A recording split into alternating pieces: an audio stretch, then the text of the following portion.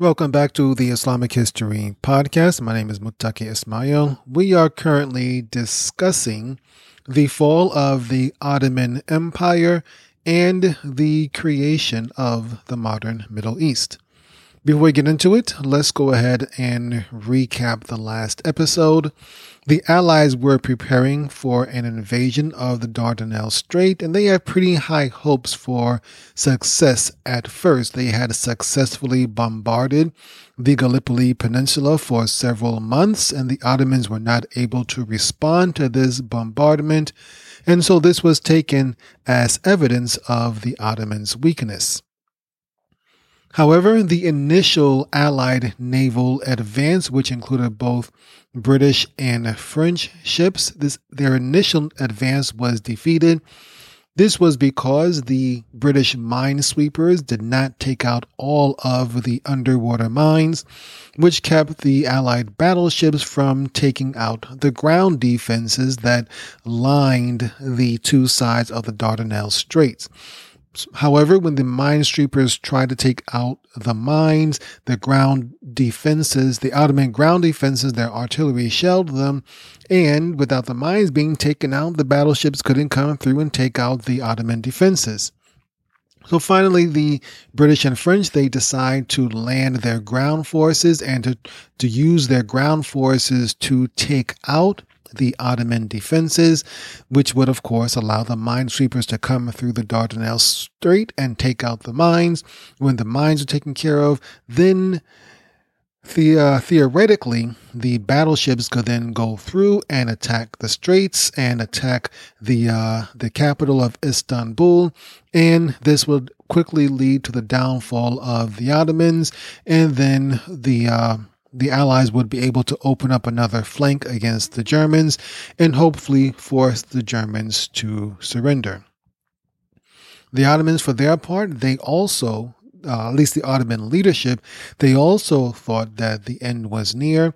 They had turned over their defenses to the Germans. Ottoman soldiers were still doing all the heavy work, but the Germans were doing all the planning. In particular, a German general named Liman von Sanders, he reorganized the Ottoman defenses, and the Ottoman soldiers, who were pretty good fighters when they weren't under incompetent leaders. Unfortunately, some of the young Turks were fairly incompetent. The Ottoman soldiers were reorganized, and they were able to put up a pretty good defense against the British and French invaders, which we're going to go into right about now. We did briefly discuss the landing at Gallipoli in the previous episode on this in this series. We're going to go into a little bit more detail right now. So the Allied troops, they began landing on the Gallipoli Peninsula on April 25th, 1915. And there were 5 different landing points, and the British met very little resistance at 3 of these 5 landings. However, 2 of these landings were heavily contested. The first was at a location named Aribernu, which led to heavy casualties on both sides. The British troops landing at Aribernu were mostly from the Anzac, and Anzac, ANZAC, stands for Australian New Zealand Army Corps. These were mostly soldiers from basically Australia and New Zealand. They landed about a mile north of where they were supposed to land, so they were really cut off from the other Allied Marine forces.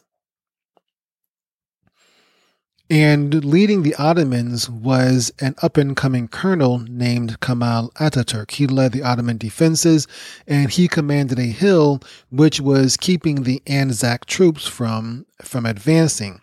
The Anzac troops tried to advance, and Kemal Ataturk's troops, the Ottoman troops, they fought them right back. They kept fighting. The fighting was very severe and very difficult. Eventually, the Ottoman troops actually ran out of ammunition. We mentioned before how supplies were running very low for many parts of the Ottoman fighters. But Kemal Ataturk, while he is not my favorite person, and I'm not going to get into that now, that will come up later on, Kemal Ataturk, despite the disagreements I have with him, he was a very good commander, a military commander by all perspectives. He knew how to fight. And so when his troops ran out of bullets, he basically told them, I'm not asking you to fight, I'm asking you to die. He had his soldiers fix bayonets, and he sent his soldiers down the hill in wave after wave of suicide attacks against the Anzac troops. I want to say suicide. Well, I guess it was suicide attacks because the Anzacs, the British forces, they still had guns. However, they were severely outnumbered. And they didn't have the higher ground. Now, these Ottoman troops, I want to remind you, were both Arab and Turkish troops. They weren't all ethnically Turkish troops. They were a combination of both Arabs and Turks. And they would just descend on the Anzacs in wave after waves, using nothing basically but knives on the end of their guns because they run out of bullets. And so this must have been some very brutal hand-to-hand fighting. So I can only imagine as it would go, the Ottoman troops would race down the hill. The British would shoot them until they ran out of bullets or they had to reload. By the time they had to reload, the Ottomans were right on top of them, and they would just fight them and stab them and gut them basically until they were pretty much wiped out or shot to death. And then eventually another Ottoman wave would come on right behind that. And this is what Kemal Ataturk used to maintain and hold that higher ground. And it worked. Even though the Ottomans weren't able to push the Allies, these Anzac troops, off that beach at Aribernu, they were able to hold that higher ground. They were able to prevent the Anzac troops from advancing any further. The other major landing that had some serious conflict was at a place called W Beach. Well, the British called it W Beach. They had given letters to several landing points. Later on, they would call it Lancashire Landing because so many of the troops in this region came from Lancashire in England. So Allied troops, they deboarded from their ships, got into rowboats, open air rowboats, and had to row these boats full of British troops from their ships to the Gallipoli shores. These ships had no covering. They had no defenses. They were just wooden ships literally being rowed by men. As soon as these rowboats packed with British soldiers were within range, the Ottomans at this portion, this is another portion of the Gallipoli, they had not run out of bullets. Kemal Ataturk's troops had run out of bullets about 2 miles away. These guys had not run out of bullets. And so as soon as the British troops were in range, the Ottomans just lit them up. They opened up with machine gun fire right into these open air rowboats, just packed with soldiers. British soldiers were killed just sitting down in the rowboats. And they didn't even have to really take aim. The Ottomans just had to walk their bullets up as they shot the bullets and just killed them, just slaughtered them in these boats. And of course, as this massacre was going on, a bunch of British troops, they jumped off. Many of them did jump out of the rowboat and try to swim to shore. But this part of the Dardanelles Straits, the waters were very deep. And these British soldiers, some of them were carrying over 70 pounds of equipment. And you can kind of tell what happened. As they tried to swim, the equipment just dragged them underwater, and hundreds more drowned without even making it to the shores. Now, despite these heavy losses, eventually the British forces managed to secure W Beach, which they also call Lancashire Landing. They were able by the next day, after suffering some heavy casualties, they were finally able to gain a foothold on the beach. And this was their opportunity to try to move further into the beach and up the hills of the Gallipoli Peninsula. These Ottomans who were defending this portion of W Beach, They were eventually outnumbered because, as we mentioned, the British did land at several other parts of the Gallipoli Peninsula, and eventually these Ottoman troops had to retreat because they were about to be surrounded by the other British troops who did not face as difficult of a landing. And so eventually the Allies did secure the southern tip of the Gallipoli Peninsula. And at this point, they were fairly confident, despite the rough outing, the first rough couple of days, they were confident that they would eventually take the whole peninsula in time. This would allow them to secure the Dardanelles Strait for the Allied Navy and then go on to take on Istanbul. That was the plan, at least, and that is not at all what happened. However, by April 30th, 1915, 5 days after the initial landing, over 30,000 troops from Allied troops had landed on the peninsula, and they had pretty much taken over the lower portion of the peninsula. However, in doing so, the Allies had lost over 20,000 soldiers in the process. These successful landings were celebrated back in London.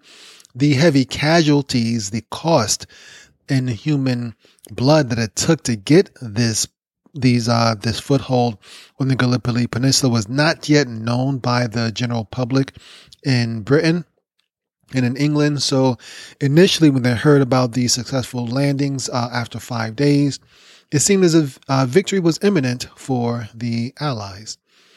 And with these successes, everyone began to hope for a quick end to the war. This got one nation, particularly Italy, got them seriously considering joining the war. Up to this point, Italy had remained neutral. They had, after all, signed a defensive treaty with Austria-Hungary and Germany. However, they decided to remain neutral for a couple of reasons. For one, they were traditional enemies of Austria. They shared a border. The northern part of Italy was very close to lands that Austria-Hungary controlled, and there were lots of disputes between the two. And so the Italians, they said that their pact, this agreement, this defensive pact they had with Austria-Hungary was only for defensive wars.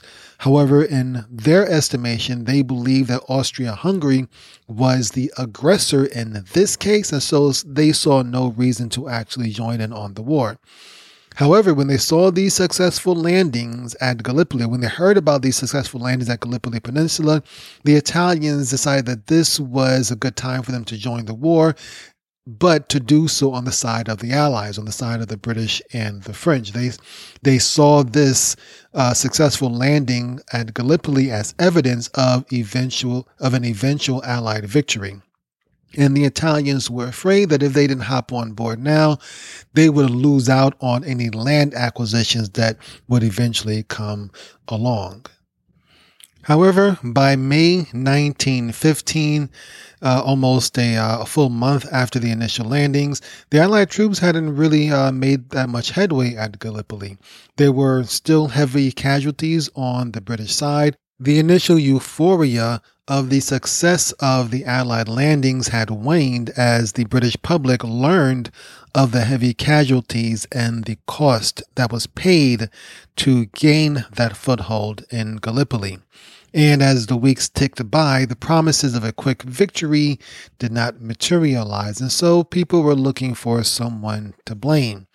The Allies, after all, at Gallipoli, the British and the French, they never really advanced much further beyond that southern tip of Gallipoli. And as the Allied advance bogged down, the Ottomans and the Germans, they were able to improve their defenses. And so Gallipoli turned out to be just another trench warfare stalemate, just like what the British and the French were dealing with in Europe. And the British Navy, the British had the strongest Navy in the world at that time. The British Navy wasn't able to do anything because they still weren't able to make any headway into the Dardanelles Strait, and they weren't able to relieve some of the pressure from the British troops stuck on the southern tip of the Gallipoli Peninsula. So in London, someone had to take the blame, and that someone turned out to be Winston Churchill.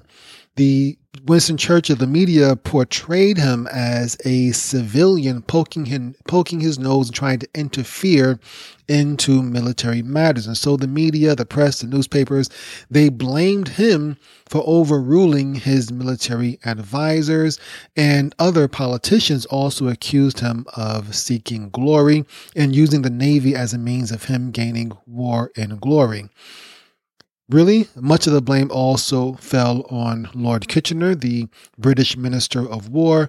However, he was a war hero. He was seen as somebody who knew what he was doing, and so the media kind of ignored his role in this whole quagmire.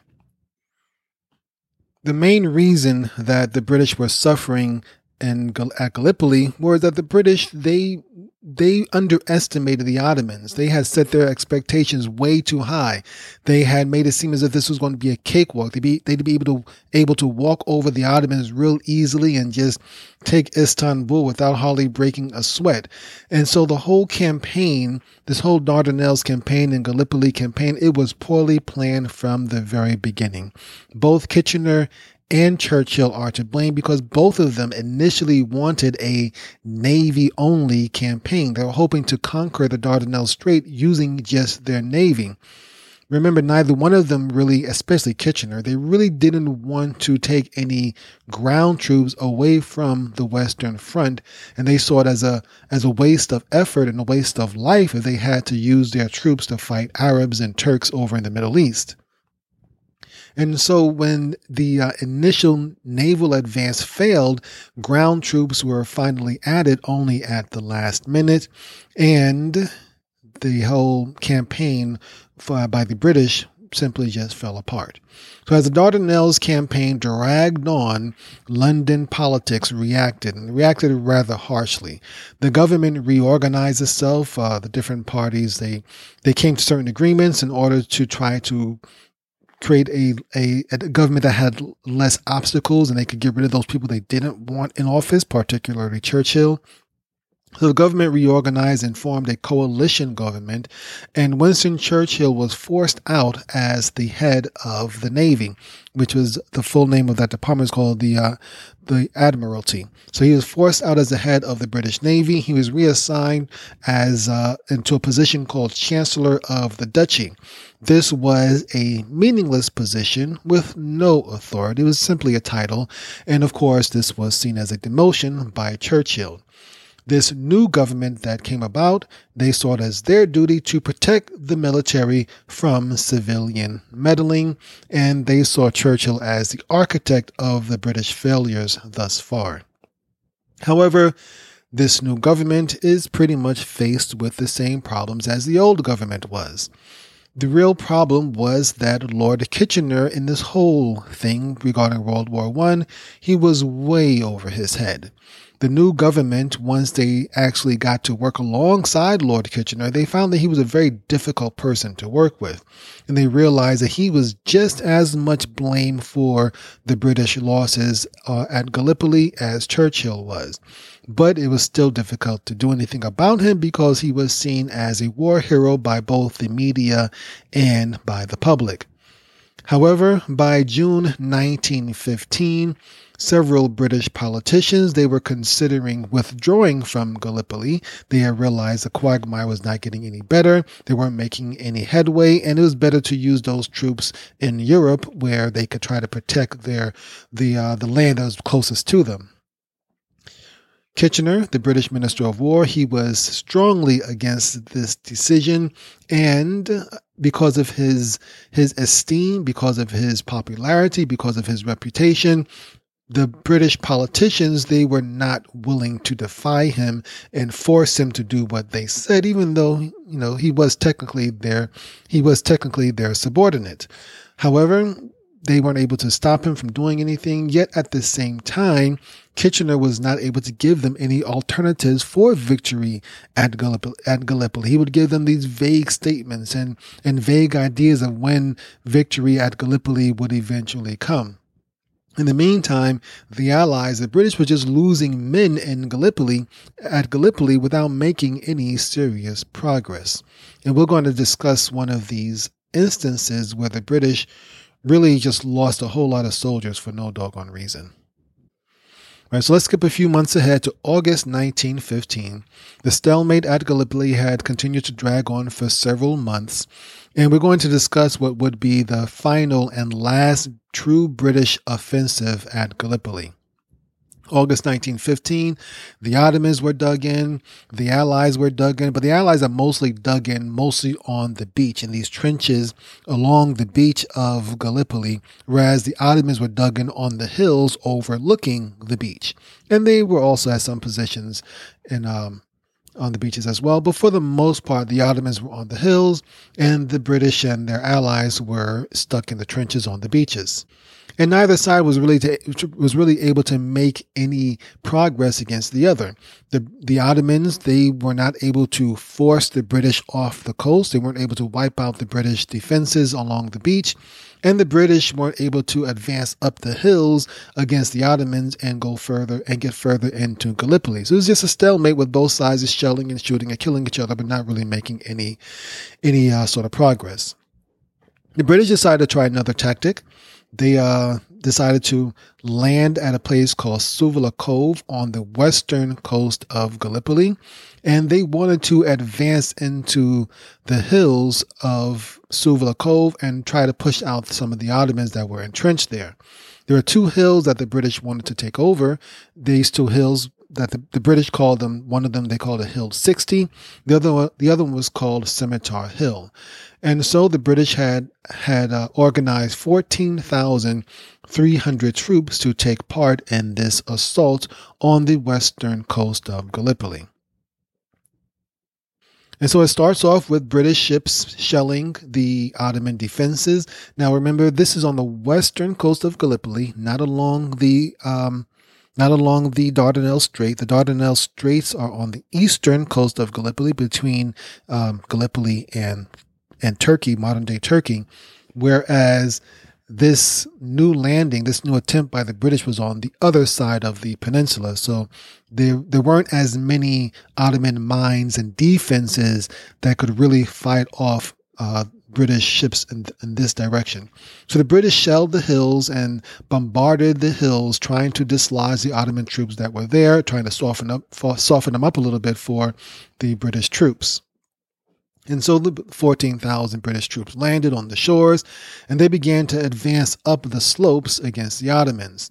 The Ottomans, however, still hidden deep in the slopes. They had a clear line of sight, and as the British troops began to advance up the slopes of the hill, the Ottomans opened up on them and just lit them up. They mowed them down, just shooting and just hit them with all sorts of shells and machine gun fire. They used these guns called MG08s. I'll try to post a picture on the website so you can get an idea of how these looked. And they wiped out, they were putting a heavy hitting on the British. At least 600 British invading soldiers were killed on the very first day. It's 600 people. And the Ottomans, they also had artillery. I mean, they didn't just have machine guns, they also had artillery. They were able to use their artillery to bombard the British troops as they came running across the beach, trying to find themselves some cover and try to make their way up the slopes just to be mowed down by Ottoman machine gun fire. So with the Ottomans shelling the British ships in the Aegean Sea, they shelled the Ottomans right back. And all of this shelling back and forth led to a lot of heat and a lot of smoke and eventually even fire.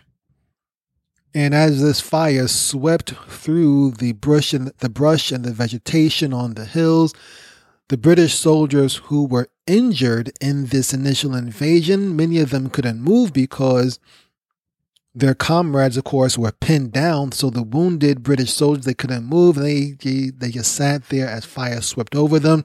And many of them were burned to death, just wounded there on the shores of Gallipoli as this fire came through. With the fire and the smoke and the heat, the British were even further impeded because now this smoke, it obscured their vision, but the smoke didn't really cause a problem for the Ottomans. All the Ottomans had to do is really just shoot down, and they could see beyond the smoke. They were on a hill, of course. They could see beyond the smoke across into the beach as the British were coming through. So the Ottomans still had a clear line of sight, whereas the British were really in a lot of trouble. They were choking from the smoke. Some of them were being burnt alive. The heat was unbearable, and the Ottomans were just putting a hurting on them.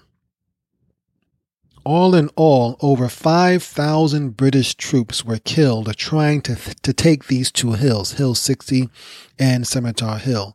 The Ottomans, on the other hand, they lost less than half of that amount simply defending the hill. And as it turned out, just like in the other parts of the Gallipoli Peninsula, both sides wound up digging more trenches and just trading blows with each other.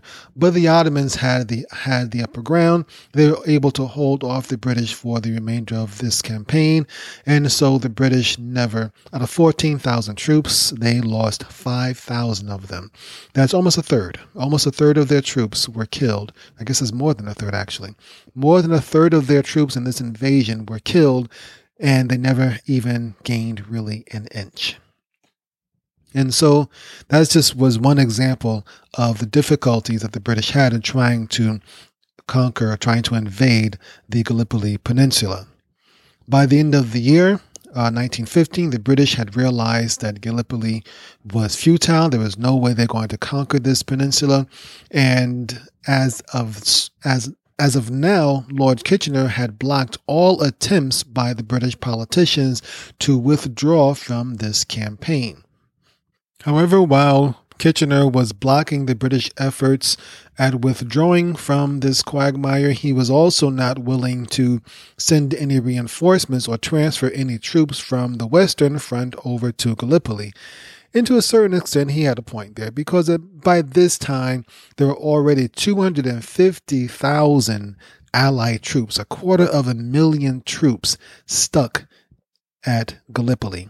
And by the way, many of these troops were actually Muslim Senegalese troops fighting for the French. Just thought you should know that. Continuing on, so Kitchener, his luster had finally begun to fade. The politicians were tired of him by now. They saw that he was not all he was cracked up to be. However, the media still treated him like a hero. The British politicians, they wanted to get rid of him. The media treated him like a hero. They blamed the stalemate at Gallipoli. They blamed it on British politicians still interfering. And the public, of course, they accepted whatever the media said. Finally, the British Prime Minister, he wanted to force Kitchener's hand. And so he decided to send Kitchener to Gallipoli on a fact-finding mission. What the Prime Minister really hoped for was that Kitchener would arrive in Gallipoli, get stuck there. He was hoping that Kitchener would get there, would get to Gallipoli, fall back in love with the Middle East, and decide, I'll just take matters over for myself and just stay there and let the politicians handle things in London. Well, that's not exactly what happened. When Kitchener did arrive at Gallipoli, he saw how bad things were, and he ultimately came to the conclusion that yes, it was really time to withdraw. So he returned to London against the politicians' wishes. He did return to London, but he agreed with them, and with his approval, the British finally began the evacuation of Gallipoli. And so by the beginning of 1916, the Allied retreat from Gallipoli was fully underway, and this retreat was actually considered a very successful retreat, if there ever is one, because there were very few British casualties as they abandoned the peninsula. And that pretty much ends the Gallipoli campaign. So just a few details about some of the outcomes, some of the ramifications of the Gallipoli Peninsula. First of all, casualties were heavy on both sides. Got to give kudos to the Ottomans for protecting their land. They lost a lot of soldiers. However, they did not lose quite as much as the Allies did. The Allies' losses were over 300,000 people. That's like a large city. I mean, that's mind-boggling that so many people were lost in this battle. So The British, they lost over 160,000 just in combat. The French, they lost almost 30,000 people in combat. Both sides lost tens of thousands of people to sickness. The Ottomans, on the other hand, they lost about 150,000 in combat, and they also lost about 20,000 people from sickness. So just so you understand how sickness happened there, generally you get sickness and diseases rampant no matter where you have a large concentration of people. This happens on Hajj. I got sick when I made Hajj, pilgrimage to Mecca, and most people do. Most Muslims report getting some kind of sickness when they make Hajj. Well, same thing is happening here, only add on top of this, you have thousands of men dying.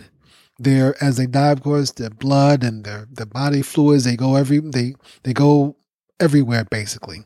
Men are sharing bathrooms and stuff. There's no adequate way to dispose of these thousands of dead bodies. And so they have to bury them right there on in the sands of the beaches right there on the shores of Gallipoli. These burials are not always that great.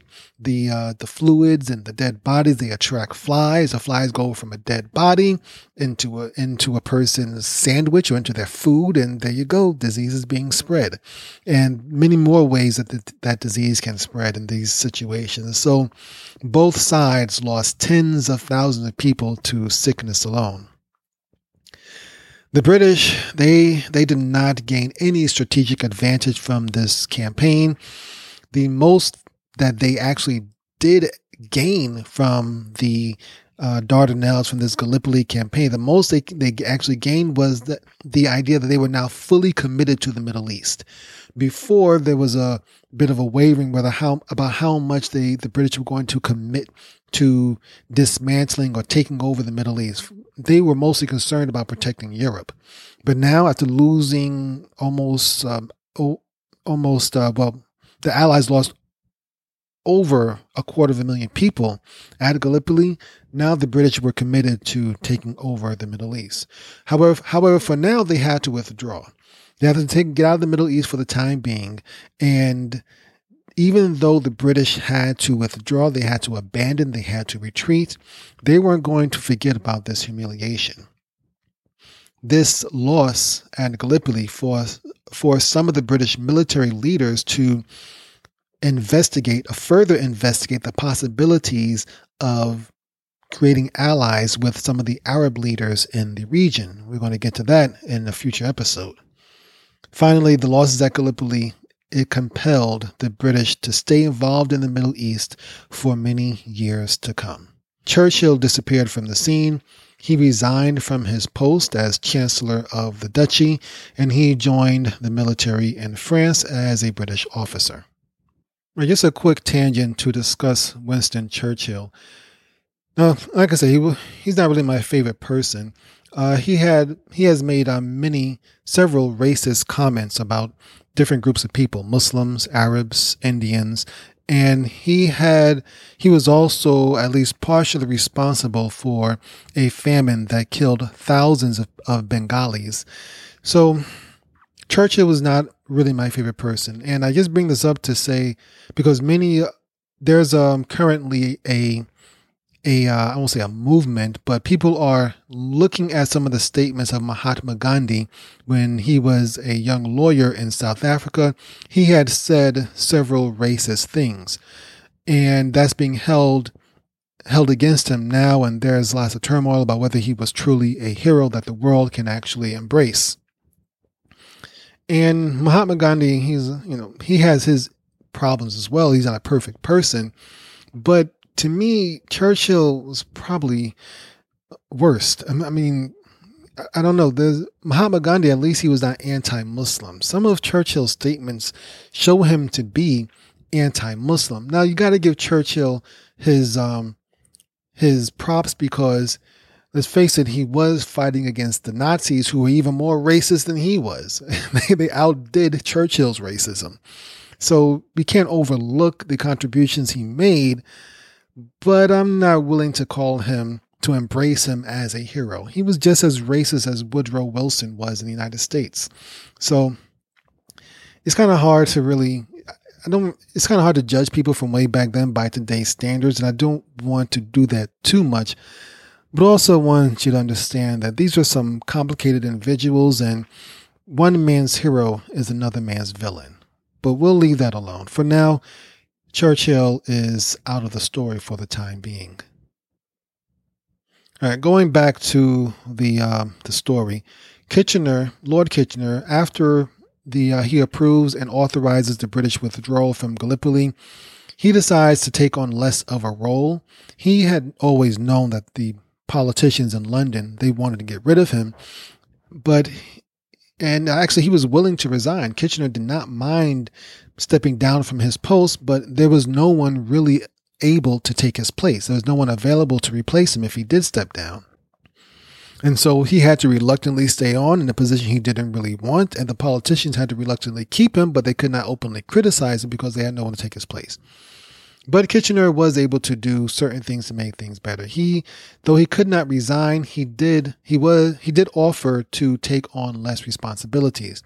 He would retain his title as war minister, but he recruited an officer named Field Marshal William Robertson. He recruited this guy and brought him in to take over many of the war duties.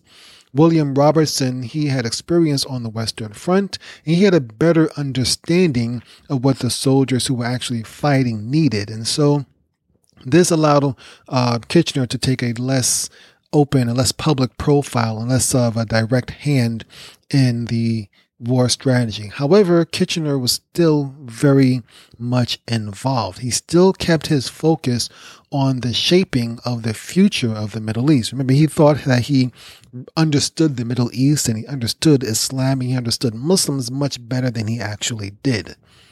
So he was intent on shaping the Middle East in the way that he saw fit. In doing so, he wound up meeting with his protege, whom we discussed a few episodes ago, Sir Mark Sykes. Mark Sykes had recently been on a fact-finding mission in the Middle East, and he had come back to London with some very important information about a potential British ally in the Middle East. As we mentioned in an earlier episode, Mark Sykes was part of a committee that was put together to determine what the British were going to do with the Middle East after the Ottomans were defeated. And so Mark Sykes had some information about this potential ally, and he wanted to share this with Lord Kitchener, and the two would use this in the future of the Middle East. In our next episode, we will return to Mark Sykes. We're going to see what information he had for Lord Kitchener. We're going to see what connections he made with various Arab leaders in the Middle East, and we will see what recommendations he had for the British. But that will be next week, inshallah. On another note, if you are interested in learning more about other parts of Islamic history from much further in the past than World War I, consider becoming a Patreon subscriber, a Patreon supporter. We have several episodes about mini stories from the Quran. We have the archived stories from season 1. We also have the full Sirah, about 45 episodes. The Sirah is the life of Prophet Muhammad sallallahu alaihi wasallam. We are currently going over the rebellion of Ibn Zubayr against the Umayyads. As you know, we covered the righteous caliphs in season 2. Then we covered from the rise of Caliph Muawiyah as the 5th caliph of the Islamic world up until the death of Hussein ibn Ali at the massacre at Karbala. And now we are going into Ibn Zubayr's struggles against the Umayyads. And so we are currently, I think, on episode 6, I believe. And got a short clip here for you coming right up. This is discussing how Ibn Zubayr went about some of the steps he took in rebuilding the Kaaba after the Kaaba was damaged by the Umayyads besieged Mecca and set up catapults in the mountains surrounding Mecca and launched missiles into the Kaaba, and the Kaaba was damaged in this siege. And so this clip that's coming up discusses Ibn Zubair's efforts to rebuild the Kaaba. So I hope you enjoy that. If you are interested in getting the full series and all the other stuff I mentioned, go to patreon.com/Islamic history and sign up, and you can get some regular episodes there, inshallah. But until then, enjoy the clip, and until next time, assalamu alaikum wa rahmatullahi wa barakatuh.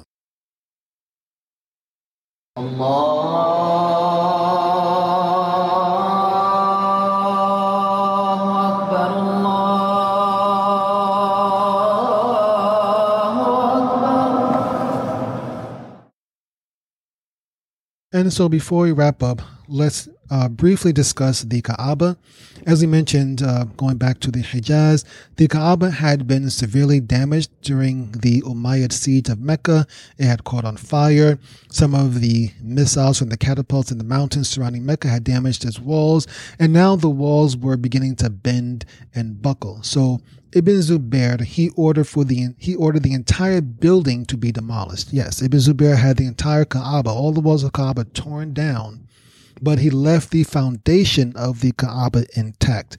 I'm not sure where I mentioned it, but I mentioned it as either in the Sirah episode or somewhere in the during the regular Islamic history podcast. Somewhere I mentioned that the Kaaba that we have today has been built and rebuilt several times over. I believe what we have right now was last put in place during the 16 or 1700s. So it's been there for a while, what we have right now, but it's not the original stones and bricks from the Prophet's time. However, the foundation of the Kaaba, that is still the same even from the Prophet's time, and Tariq al-Tabari confirmed that even though Ibn Zubair destroyed the Kaaba, it was damaged anyway, so he had to rebuild it. When he destroyed it and rebuilt it, he left the foundation intact, and he did not destroy that. So in the rebuilding process, Ibn Zubair had the contents of the Kaaba. There are several treasures, several what they considered important things, relics and everything that had been kept in the Kaaba. These are mostly perfumes and clothing from the Prophet and some of the high-ranking companions that were kept within the Kaaba, things that were very important. He had these taken out of the Kaaba, and they were kept with the family that was responsible for maintaining the Kaaba. He had them secure its treasures, the treasures of the Kaaba, while it was being rebuilt. The black stone itself was placed on top of a pedestal on top of a silk cloth. It remained in the same position, so the people would be able to still know where the different corners of the Kaaba was while they were making their circumambulation, their tawaf. So just in the way I picture it, reading Tariq al-Tabari's description, the way I picture it is that you have the foundation of the Kaaba there, and you have this construction going on, but you still have the black stone on a pedestal clearly visible. People are still coming for Umrah, coming to the Kaaba for various different things. It's the Kaaba, it's the center of Islam. People are still coming there all the time, and they're still making their tawaf around the Kaaba. Only this time you have a construction site, but the black stone is still there. It's still maintained where people can see it. So people know where the Yemeni corner is and where the Iraqi corner is and all these different parts of the Kaaba that we know of today. They still know where all of these things are, and so they're able to make that tawaf while the construction is going on. You've been listening to the Islamic History Podcast, and we hope you've enjoyed the show.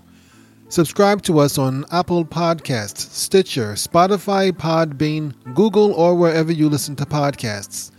Visit IslamicHistoryPodcast.com/Middle East to find other episodes in this series. If you enjoyed the show, please leave a 5-star rating and review and share it with your friends and family. You can also support the Islamic History Podcast and get access to exclusive content by becoming a patron at patreon.com/Islamic History.